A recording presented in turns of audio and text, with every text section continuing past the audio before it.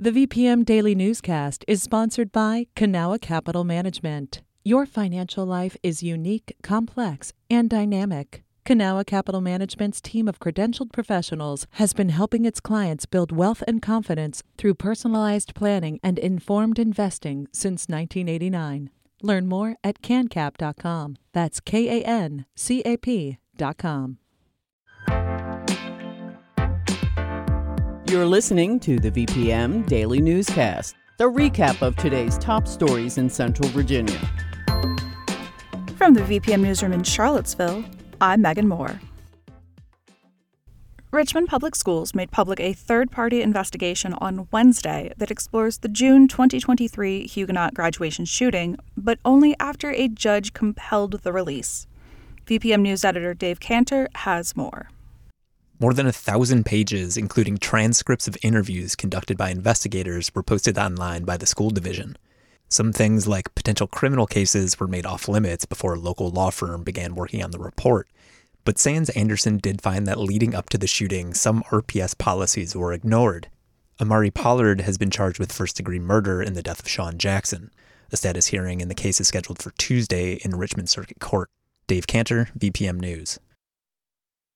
People who've served at least 15 years of their sentence could get their prison time reduced under legislation being considered by Virginia's General Assembly. The proposal would allow people who've committed most offenses, aside from murder, to petition a judge to reduce or eliminate their remaining sentence. At a press conference on Tuesday, Republican delegate Carrie Coyner said she's supporting the effort because she believes in redemption and fairness. There are folks that, depending on the zip code they were sentenced in, got a much longer sentence than someone in a different zip code. And there are folks that, depending on the quality of the attorney that they had, have a very different sentence than other folks. Judges would consider factors like the age of the petitioner and their behavior behind bars when deciding whether to grant the request.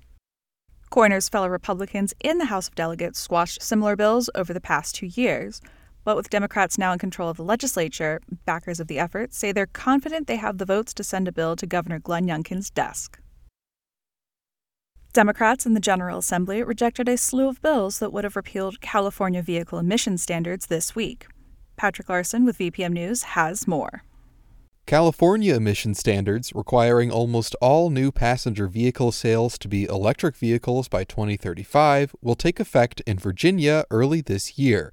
Republicans say the state is moving too fast. It's a bill to un-California Virginia. That was John McGuire, a Goochland Republican who carried one of 3 repeal bills in the Senate, all of which were rejected on Tuesday.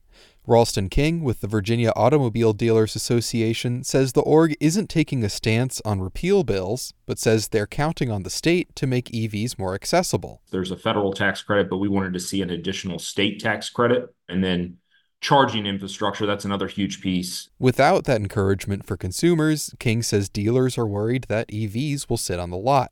Lawmakers are considering state funding for rebates and charger construction this year.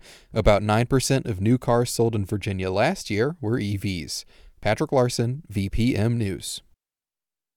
Democratic state senators voted on Tuesday to delay taking up several proposed amendments to Virginia's Constitution until next year.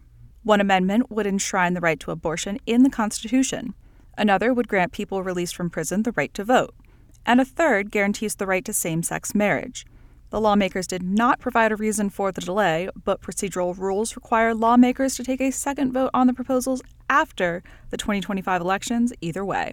If the proposals clear those hurdles, the amendments could appear in front of Virginia voters in November of 2026.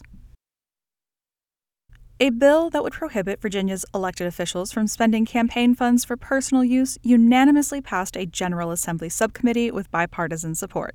The bill would keep campaign funds from being spent on things like mortgages or rent, clothing, or vacations, according to the Associated Press.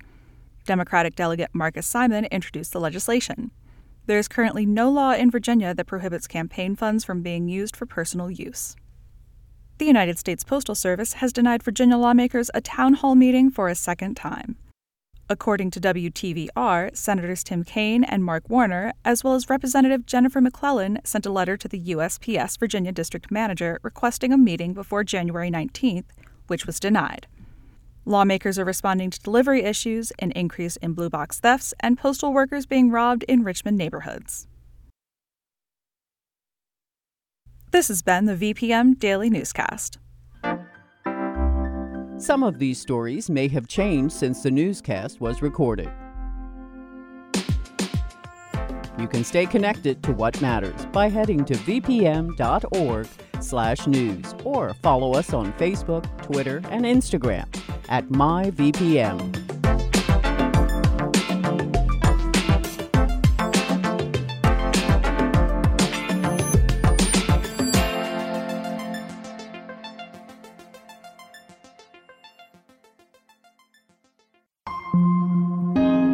VPM. Hi, it's Terry Gross, the host of Fresh Air. We bring you in-depth, long-form interviews with actors, directors, musicians, authors, journalists, and more. Listen to our Peabody Award-winning Fresh Air podcast from WHYY and NPR.